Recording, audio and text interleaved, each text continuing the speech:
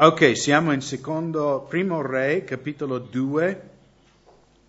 In capitolo 1 abbiamo visto la ribellione di Adonia, che ha cercato di usurpare l'autorità di Solomone, inserirsi come re, e abbiamo visto anche il fatto che Adonia ha fatto tutto per innalzare se stesso e Solomone al contrario ha fatto niente. Non ha parlato, non ha fatto nessuna mossa, ma è stato lo Spirito Santo che poi alla fine ha fatto trionfare Solomone per diventare re, perché questa era la scelta di Dio.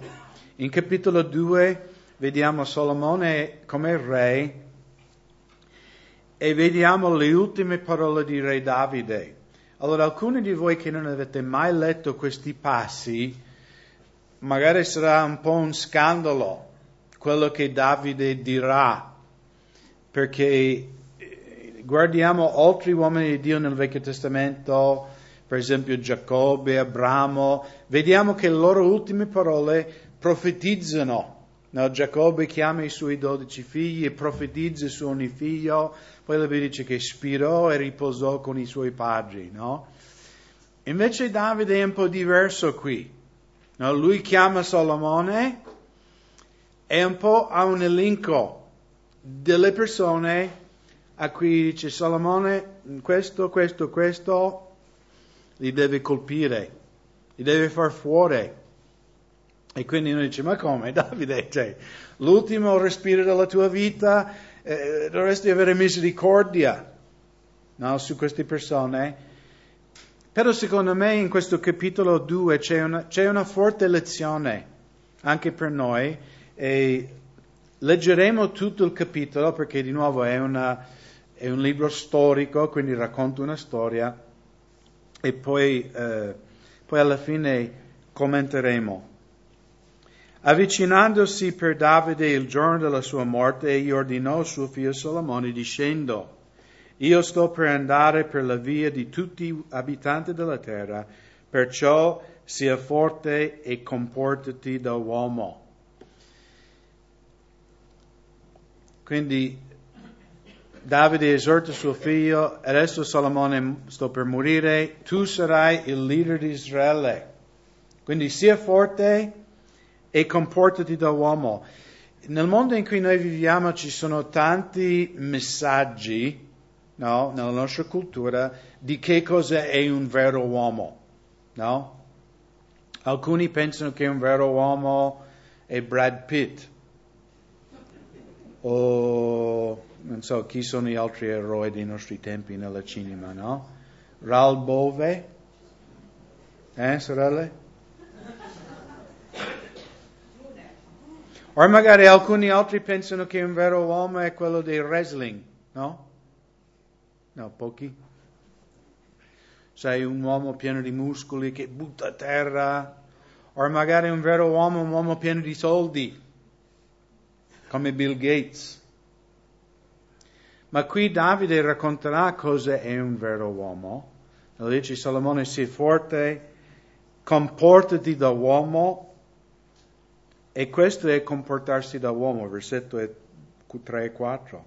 Osservi ciò che l'Eterno, il tuo Dio, ti ha comandato di osservare, camminando nelle sue vie, mettendo in pratica i suoi statuti, i suoi comandamenti, i suoi decreti, i suoi precetti, come sta scritto nella legge di Mosè, affinché tu riesca in tutto ciò che farai e dovunque ti volgi. E affinché l'Eterno adempi le promesse che mi ha fatto quando disse: se i tuoi figli faranno attenzione alla loro via per camminare davanti a me in verità, con tutto il loro cuore e con tutta la loro anima, non ti mancherà mai qualcuno sul trono di Israele. Quindi qui abbiamo una definizione biblica di cosa è un vero uomo. Un vero uomo è uno che cammina in verità davanti a Dio. E chiaramente per noi credenti l'esempio di eccellenza è Gesù Cristo. Vuoi sapere cos'è un vero uomo? Gesù. Lui è un vero uomo. Un uomo che ha camminato nella verità, che ha aiutato gli altri, un uomo umile, Questo è l'esempio perché noi abbiamo tanto, nel mondo dice questo è un uomo, no? Deve guidare un Ferrari, un Lamborghini, no? Accendere i sigari con 100 euro.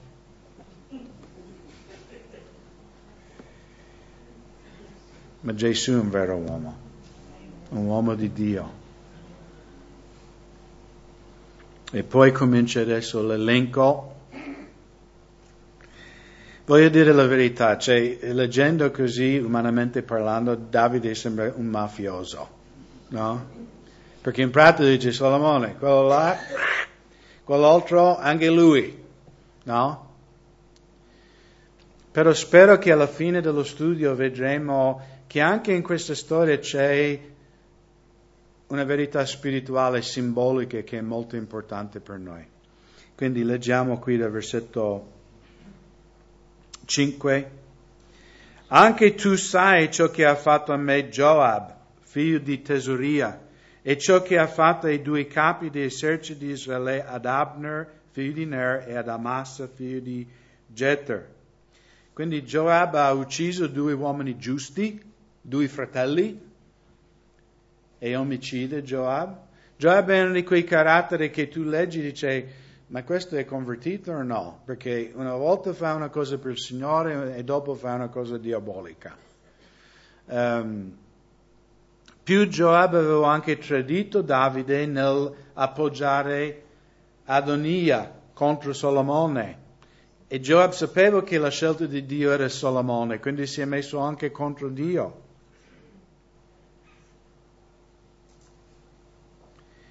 Che egli uccisi in tempo di pace, ha versato sangue di guerra e ha macchiato di sangue di guerra la cintura che aveva ai fianchi e i sandali che portava ai piedi.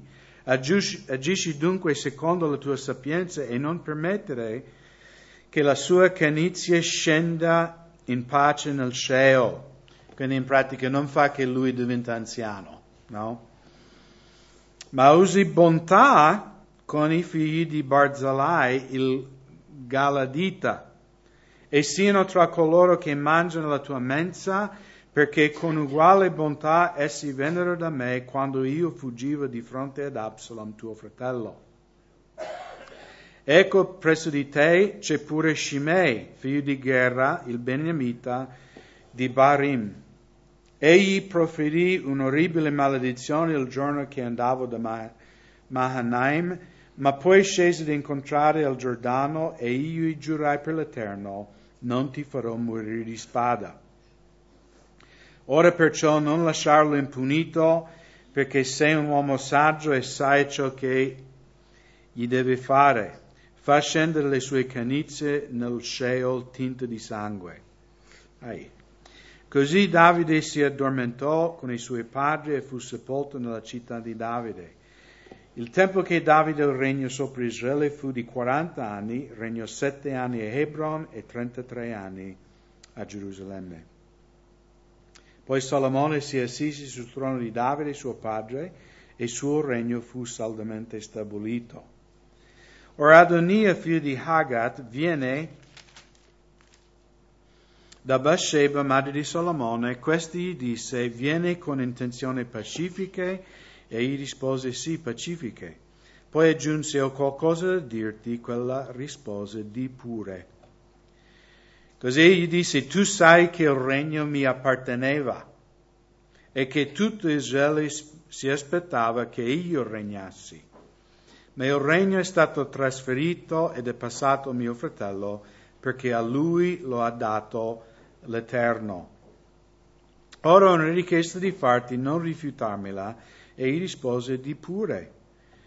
Allora egli disse, ti prego, di al re Salomone, il quale non ti rifiuterà nulla, che mi dia in moglie Abishag la Shumenita. Allora Abishag, se ricordate della settimana scorsa, era questa ragazza che serviva il re, lo teneva caldo, anche se Davide e lei non hanno avuto rapporti intimi, diciamo. Bathsheba rispose, bene, parlerò al re in tuo favore. Bathsheba si recò dunque dal re Salomone per parlargli in favore di Adonia.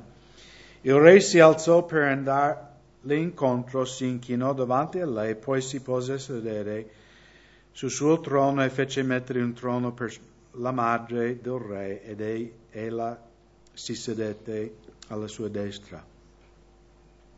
Ella disse: ho una piccola richiesta di farti, non negarmela.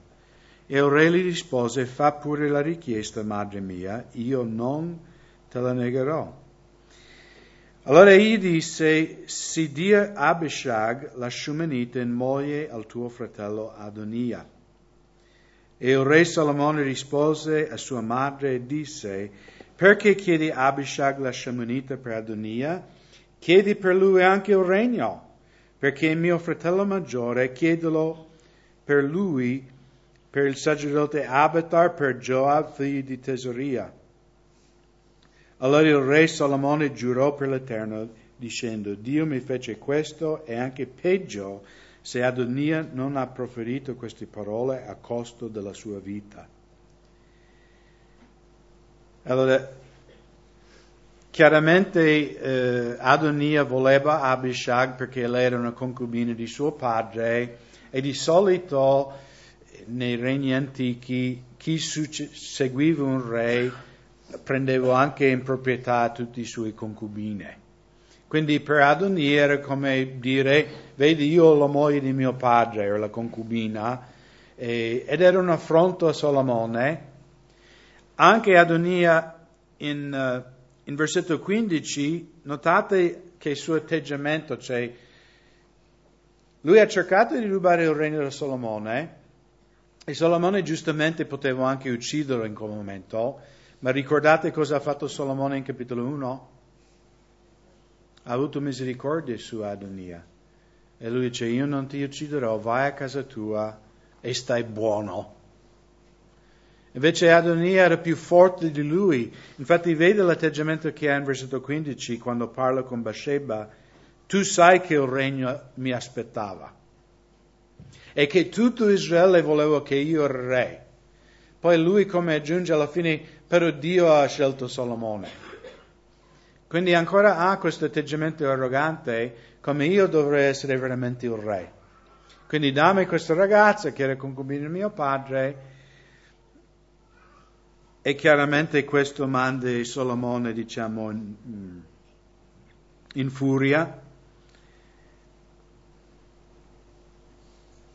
In versetto 24, ora perciò, come è vero che vive l'Eterno, che mi ha stabilito, mi ha fatto sedere sul trono di Davide mio padre, mi ha fondato una casa come avevo promesso, oggi Adonia sarà messo a morte.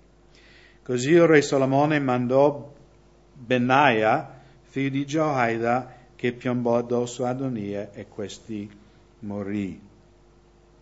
Poi il re disse al sacerdote Abiatar: vattene ad Anath nei tuoi campi, perché tu meriti la morte, ma non ti farò morire oggi, perché hai portato l'arca del Signore, l'Eterno, davanti a mio padre Davide, e perché sei stato afflitto in tutto ciò in cui mio padre è stato afflitto.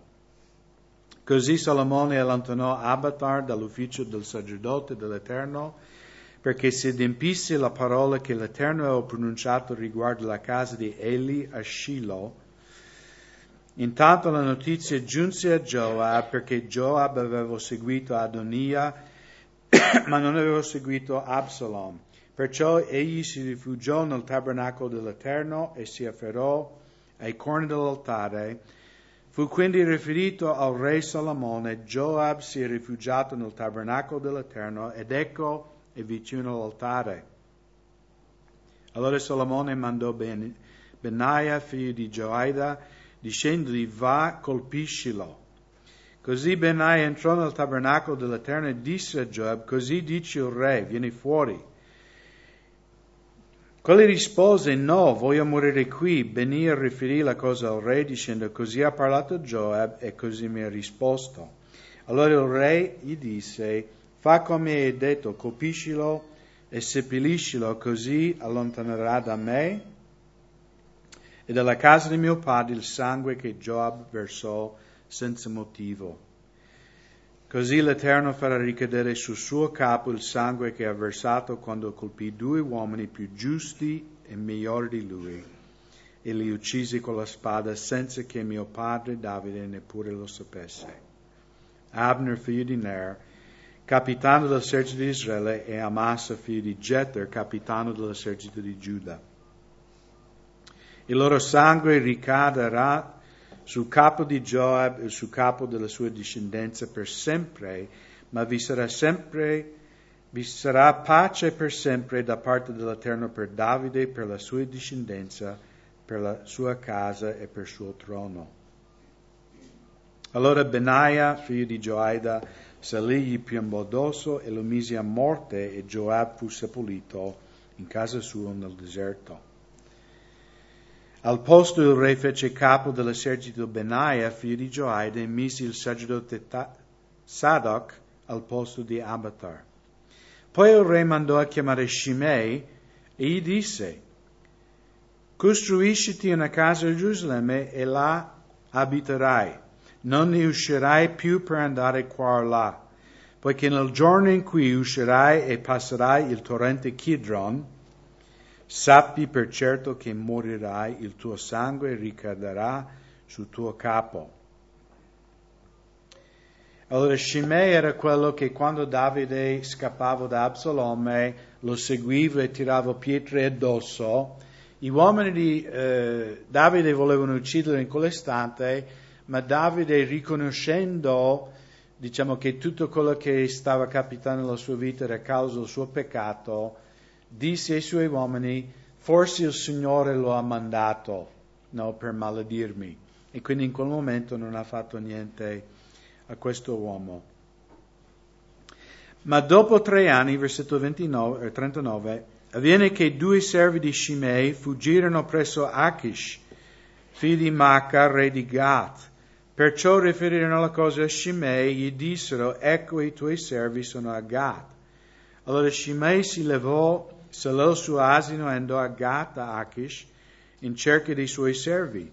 Shimei andò e ricondusse i suoi servi da Gat. A Solomone fu riferito che Shimei era andato da Gerusalemme a Gat e era tornato. Il re allora mandò a chiamare Shimei e gli disse: non ti avevo fatto giurare per l'Eterno che non ti avevo solennemente avvertito? Dicendoti: sappi per certo che il giorno in cui uscirai per andare qua o là, certamente morirai. E tu mi avevi risposto: la parola che ho udito mi sta bene. Perché dunque non hai osservato il giuramento dell'Eterno e il comando che ti avevo imparato? Il re disse inoltre a Shimei: tu conosci tutto il male che facesti a Davide mio padre, e il tuo cuore ne è consapevole. Perciò l'Eterno farà ricadere sul tuo capo la tua malvagità. Ma il re Salomone sarà benedetto e il trono di Davide sarà reso stabile davanti all'Eterno per sempre. Quindi il re diede ordine a Benaia, figlio di Gioida, che uscì a piombo addosso a Shimei. Questi morì, così rimane saldo il re nelle mani di Salomone. Ok. Devo prendere un respiro. Quindi abbiamo diversi caratteri in questa storia. Abbiamo il re Salomone, che è stato scelto da Dio per guidare il popolo di Dio. E abbiamo 5 uomini in questa storia.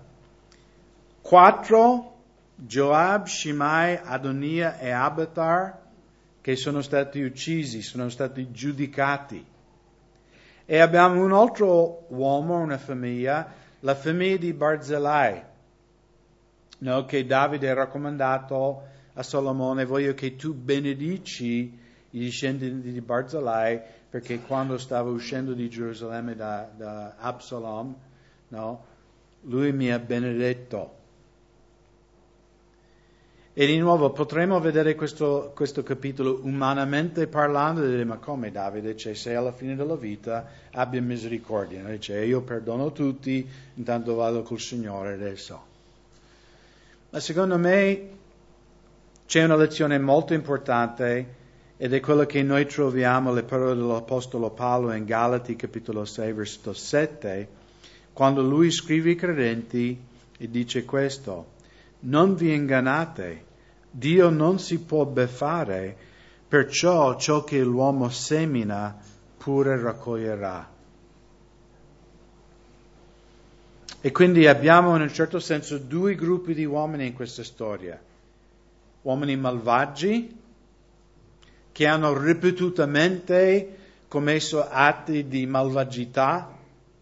No, Joab non ha sbagliato una volta, ha sbagliato tante volte. Lui ha ucciso Abner, che era un innocente, ha ucciso Amasa, un altro innocente, e poi alla fine ha podato Adonia andando contro il re Davide e anche Salomone. E tutti questi uomini, se guardiamo, no, non c'è tempo questa mattina, ma se guardiamo tutta la loro storia, Joab, Shimei, Adonia, Abiatar, sono persone che ripetutamente hanno fatto quello che era sbagliato. Non è che hanno sbagliato una volta e Davide dice uccidilo. Hanno ripetutamente, con costanza, fatto il male, e quindi secondo me un po' questa storia è una figura, della vita intera di un uomo, no? Se tu ripetutamente in tutta la tua vita rigetti il volere di Dio, tu sarai giudicato. La pazienza di Dio un giorno finirà. Non è come dicono nel mondo, tanto di amore, tutti noi esseri umani siamo figli di Dio, quindi alla fine tutti vanno in paradiso. No? Quanti di voi siete mai stati a un funerale che il prete o il pastore o il rabbino o l'imam del moschea ha detto questo era un uomo malvagio, sicuramente sta bruciando nell'inferno in questo momento? Qualcuno ha mai osservato questo? Tutti vanno in paradiso, giusto? Il mafioso. Secondo la logica di questo mondo, ma secondo la parola di Dio non è così.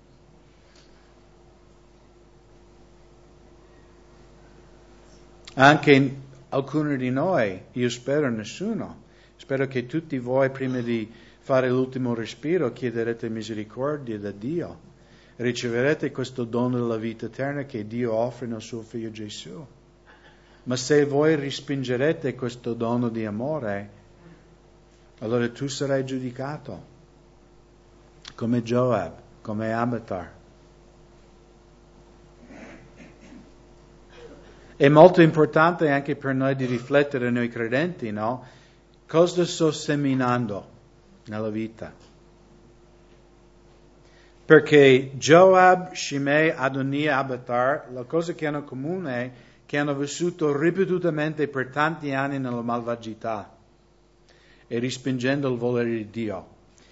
Invece Barzillai, girate un attimo in secondo Samuele, capitolo 17.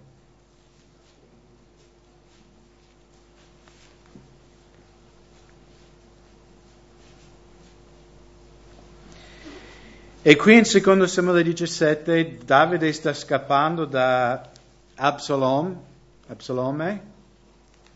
che sta cercando di ucciderlo. Davide è stato abbandonato da tutti, è un fuggiasco, lui e pochi uomini. E in versetto 27 lui incontrò questo uomo Barzillai il Galadita.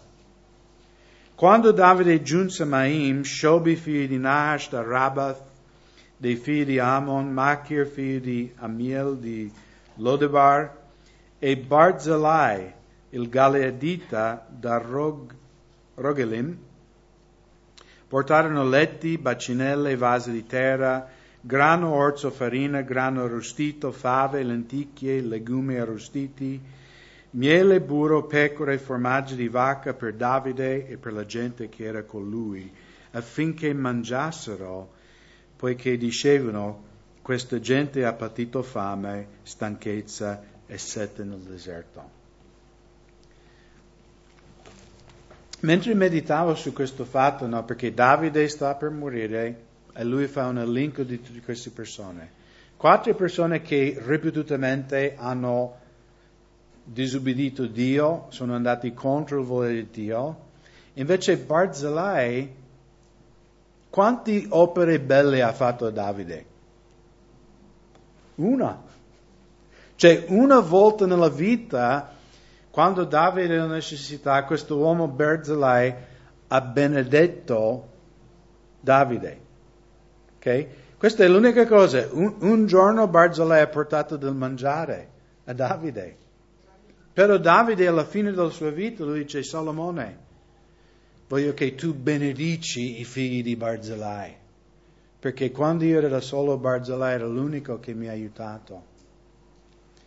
E qui c'è una grande... Cioè, quando noi seminiamo il male, Dio è molto misericordioso.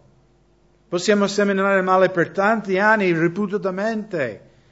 E solo alla fine Dio dice: ok, adesso basta. Anche noi a volte guardiamo certa gente e diciamo: ma come mai Dio non giudica quella persona?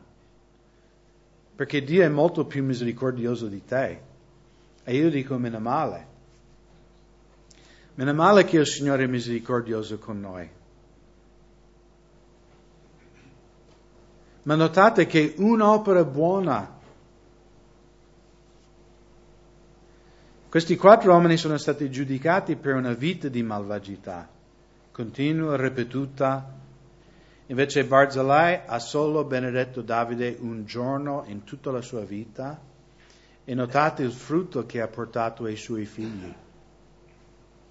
Cioè lui ha benedetto Davide un giorno e Davide ha benedetto Barzillai per tutta una generazione. E quindi anche noi, fratelli, mi chiedo me stesso: cosa sto seminando in questa vita? Sto seminando buone opere? Sto seminando benedizione? Perché la Bibbia ne parla tanto, no, di queste cose. Girate un attimo in Luca capitolo 6.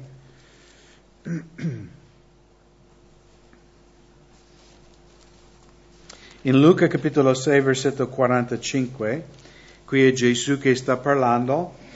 L'uomo buono dal buon tesoro del suo cuore trae il bene, e l'uomo malvagio del malvagio tesoro del suo cuore trae il male, perché la bocca di uno parla dell'abbondanza del cuore. Poi più avanti in Giacomo,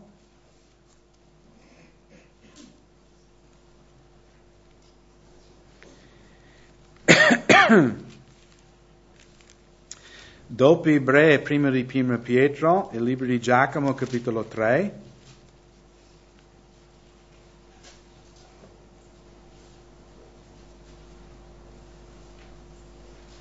Versetto 1: Fratelli miei, non siate in molti a far da maestri, sapendo che ne riceveremo un più severo giudizio. Poiché tutti manchiamo in molte cose. Siamo d'accordo? Se uno non sbaglia nel parlare, è un uomo perfetto, capace anche di tenere a freno tutto il corpo. Ecco, noi mettiamo il freno nella bocca dei cavalli perché ci ubbidiscono, e così possiamo guidare tutto il loro corpo. Ed ecco, anche le navi, benché siano tanto grandi e siano spinte da forti venti, sono guidate da un piccolissimo timone dovunque vuole il timoniere. Così anche la lingua è un piccolo membro, ma si vanta di grandi cose. Considerate come un piccolo fuoco incende una grande foresta. Anche la lingua è un fuoco, un mondo di iniquità, così posto come è fra le nostre membra. La lingua contamina tutto il corpo, infiamma il corso della vita e infiammata dal Gehenna. Infatti ogni sorta di bestia, di uccelli, di rettili, di animali marini può essere domata ed è stato domato dalla razza umana. Ma la lingua nessun uomo la può domare, è un male che non si può frenare, pieno di veleno mortifero. Con essi benediciamo Dio e Padre, e con essa malediciamo gli uomini che sono fatti a somiglianza di Dio. Dalla stessa bocca esce benedizione e maledizione, fratelli miei. Le cose non devono andare così. La fonte emette forse dalla stessa apertura il dolce e l'amaro? Può, fratelli miei, un fico produrre olive o una vite fichi? Così nessuna fonte può dare acqua salata e acqua dolce.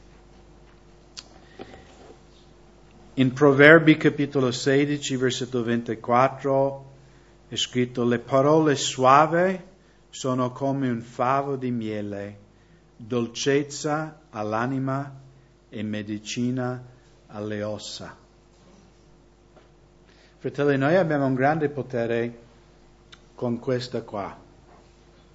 No, Giacomo non è uno che fa mezze parole, no? Lui dice, quella lingua è un fuoco, è pieno di veleno. Possiamo benedire Dio e possiamo maledire quello che ci taglia la strada.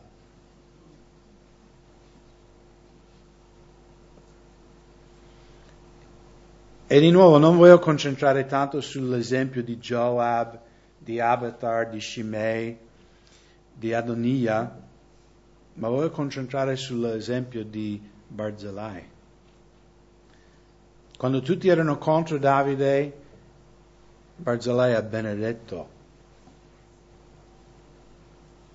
E secondo me anche noi credenti, dovremmo riflettere, dal mio fonte, no? Italia è bello perché è pieno di sorgenti, no? Mi piace, dalle mie parti in America abbiamo ruscelli che sono acqua limpida, ma non abbiamo tanti ruscelli, questi sorgenti, no? Che l'acqua esce dalla roccia.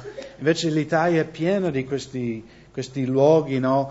Dove vedi questa acqua limpida che scaturisce, no? dalla pietra. E noi come figli di Dio, no? Cos'è che scaturisce?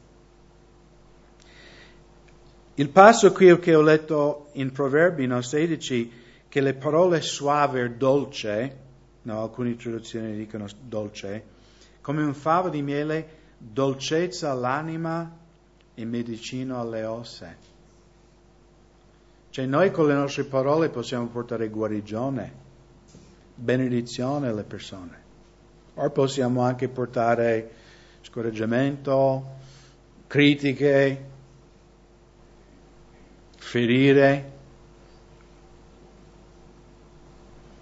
Anche in Proverbi 18:4, le parole della bocca di un uomo sono acque profonde.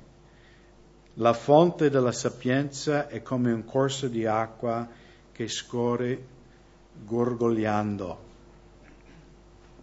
Poi un ultimo passo che potete girare là in Efesini capitolo 4.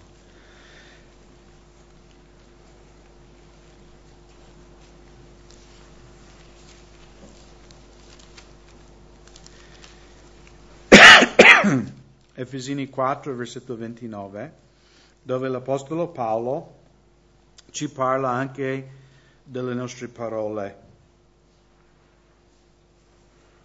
Nessuna parola malvagia esca dalla vostra bocca. Se ne avete una buona per l'edificazione, secondo il bisogno, ditela affinché conferisce grazia a quelli che ascoltano. No, mia mamma quando ero piccolo, io avevo solo una sorella, magari anche voi, la vostra mamma vi ha detto lo stesso. Se non avete qualcosa buono da dire, non dire niente. Giusto?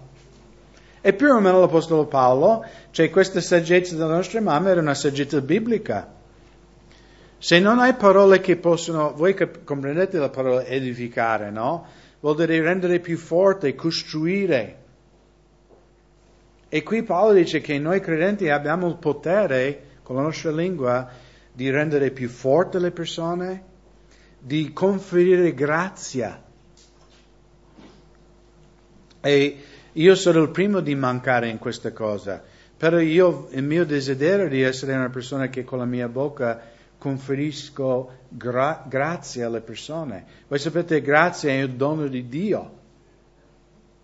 Anche quando Paolo parla dei carismi dello Spirito Santo in 1 Corinzi, quella è la parola grazia.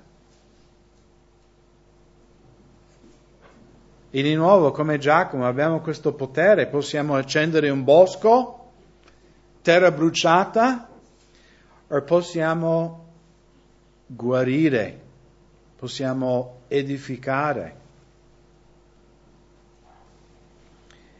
E non contristate, versetto 30, lo Spirito Santo di Dio con quale siete stati sigillati per il giorno della redenzione. Si rimossa da voi ogni amarezza, ira, cruccio, clamore e maldicenza con ogni malizia. Siate invece benigni, misericordiosi, gli uni verso gli altri, perdonandovi a vicenda, come anche Dio vi ha perdonato in Cristo. No, noi non siamo misericordiosi con gli altri perché noi dimentichiamo quanto misericordia Dio ha avuto con noi. Ma quando noi ricordiamo quello che Dio ha perdonato a noi, è facilissimo anche perdonare gli altri.